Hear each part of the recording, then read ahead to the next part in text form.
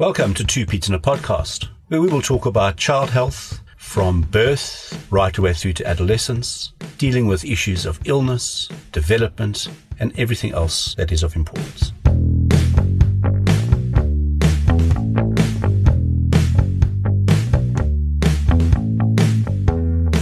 Hello everybody and welcome back to Two Pete's in a Podcast. I'm Michael Platten and I have Simon Strawn with me. Good morning. Hello everybody. And we thought that we would move a bit further back in the throat behind the tongue and talk about those two little glands we call the tonsils.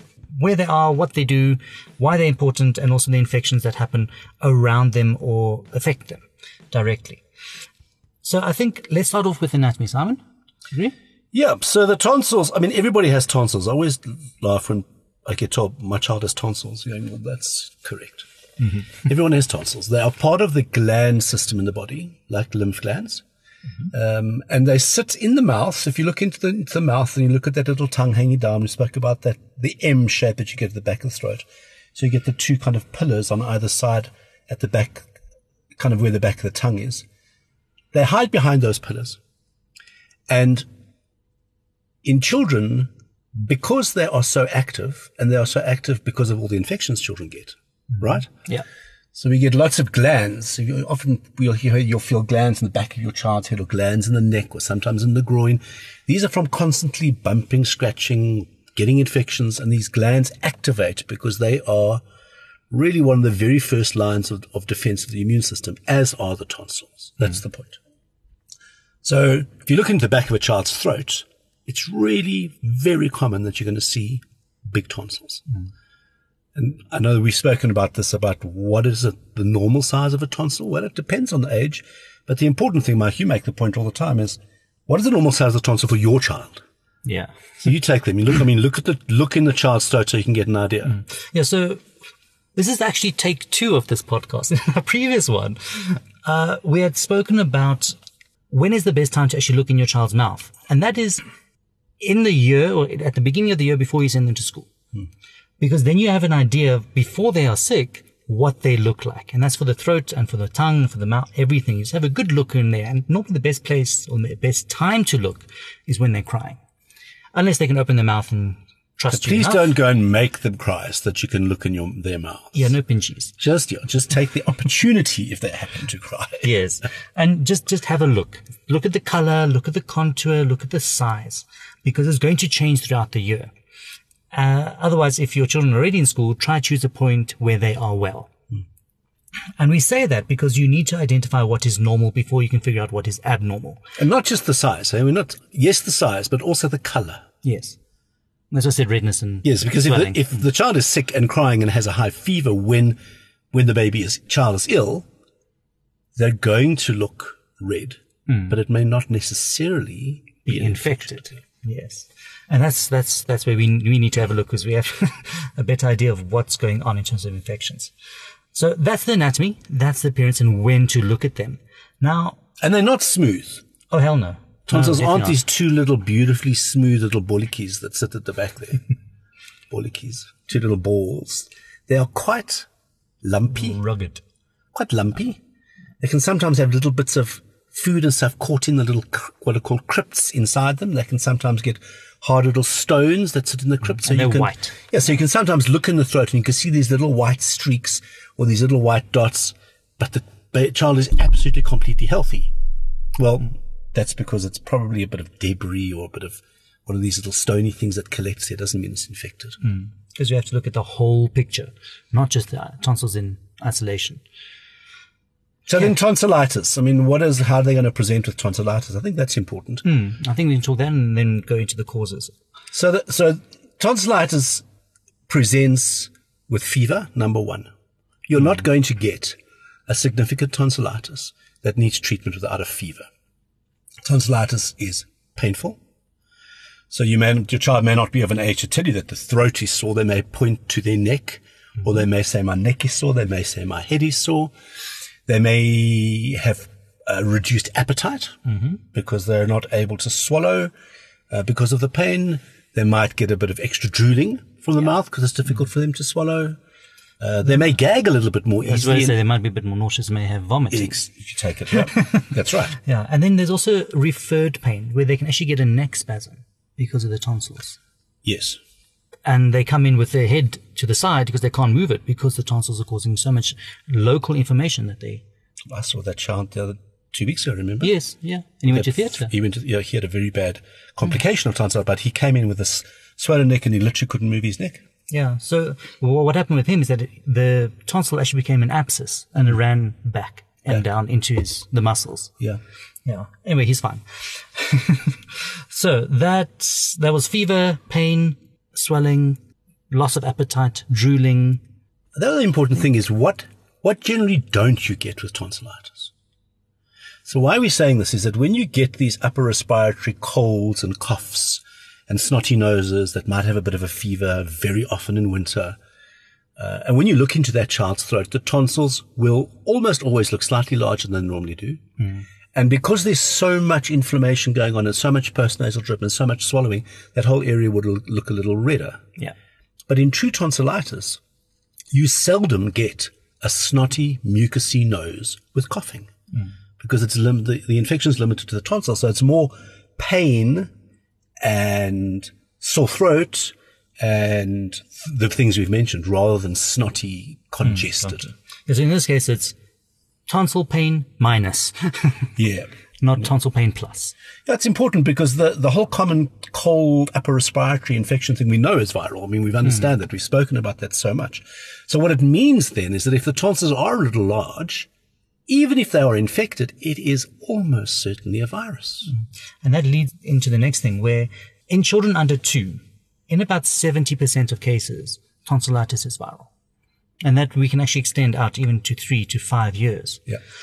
But the main concern, again, there are lots of viruses that can affect the tonsils, but then we have a look at the rest of the body and see what else is going on, because the virus doesn't only affect the tonsils normally. It does affect other stuff. The important thing to know about tonsillitis is whether it is something called strep throat or group A streptococcus induced tonsillitis. Which is a bacteria. It's a bacteria. And that requires antibiotics. Now, how we differentiate the two is, like Simon, as you said, you get an infection just in the tonsils and nowhere else. But it is a severe acute infection that causes very high fever, drooling, pain, inability to swallow. And there are very red tonsils, sometimes yellow stuff on it, little red blood spots around that little uvula on your soft palate. But even in that situation, you don't always absolutely know that it's a strep. Yeah. But in those situations, we are much more heightened to the fact that it might be a strep. So you can prove it's a strep by doing a swab of the throat and sending it to the lab. But the point is, if it's a strep, why does it absolutely need an antibiotic? So it's because of the long-term effects. Correct. Yeah. Bad news. Bad news. Like 10 years down the line. Well, even though, I mean, let's just take a step back. I mean, let's just think about if you get a strep throat and you don't treat it, that is very often when you get those abscesses in the tonsil and it extends backwards into the soft tissue of the posterior aspect or the back of the throat. And you get swellings and abscesses and it's and it starts occluding your airway, can't breathe nicely, get muscles in spasm. Yeah. So that's the acute thing. I think we should just unpack the symptoms of scarlet fever. Yeah. That's part of this before we go into the long-term things. So the initial thing is scarlet fever, and that is a more pervasive, meaning all over the body of effects of this bacteria, where you can get a strawberry tongue, so a tongue that's red and has little white dots on it and looks like a strawberry. We call it circumoral pallor, so paleness around the mouth. And then also a sandpaper-like rash of the whole body. Anything else you want to add with that? No, I think that's it for scarlet fever. Yeah, and look, a fever. And look, the other thing about the rash is, yes, it's sandpapery, but it's scarlet. It's like properly red. Yeah. Properly red. And you have the child with this kind of spared area around the mouth. And they're sick. And they're sick with high fevers. And that's from group A strep. But just not panic about it. I mean, I know scarlet fever has a bad knock. But that really was in the days when we didn't have antibiotics. The most important thing about strep is to think about it and then to treat it, because in the main, they are still very, very sensitive to very basic antibiotics. Yeah. And they respond very quickly. Well, let's just clarify that, just for absolute clarity. We're talking about penicillin-based antibiotics or cephalosporin-based antibiotics. Yes. If you're a penicillin allergic or cephalosporin allergic, there are other options. That do also work. But but those should be first-line penicillins. Yeah. And if we have a diagnosis of strep throat, we need to be treating for a minimum of 10 days. Correct. And that's oral or IV, but normally oral should be sufficient because it works so well. I think that's for treatment. Obviously, pain medicine, fever medicine. So just to unpack a little bit, we don't want to get into the detail of the serious long-term effects. But this group A strep, if not properly treated, it can lead to infections and immune system responses that cause damage to the kidneys.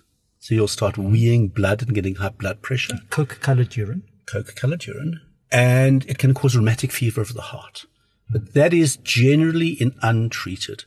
We see very, very little rheumatic fever now at all because antibiotics are available. And in fact, I see a lot less of the kidney side effects than I expected I would. But I haven't seen lots of it over the years, but it's still there. And we always think about it and always check it out. Yeah. But I think that pretty much explains everything about tonsillitis that we wanted to say. Obviously, when to be concerned is if the tonsillitis is getting worse, or if you think that it's there, we need to see your child. If your child started an antibiotic because we thought it was group A strep and they're not responding, so fever for more than 5 days, or actually if you start an antibiotic, fever for more or 3 days or more, is we expect it to work within the first 2 days. If a child's not drinking, they're drooling too much, if they're lethargic, not waking up, or as always, if you are concerned. Yeah, and remember the group A strep causes tonsillitis, yes, it causes scarlet fever, but it does cause other things. It does. So it causes skin infections. And so if there's anything untoward, when you make a diagnosis like this and it's a tonsillitis, we have a very clear expectation that when you give the antibiotic, for example, you've said that the child should get better very quickly. And for me, that's the most important thing, is if your child is not following that very simple, start the meds, get better, he needs to be seen. I think that's covered most of tonsillitis. So thanks for your time, everyone. So if your children have allowed you to, thanks for listening. Thanks for listening.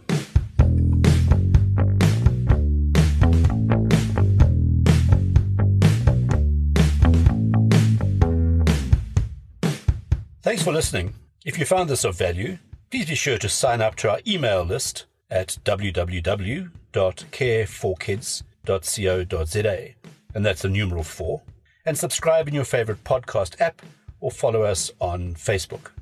At 2 Peas in a Podcast. At 2 Peas in a Podcast. TWO, not the numerical 2.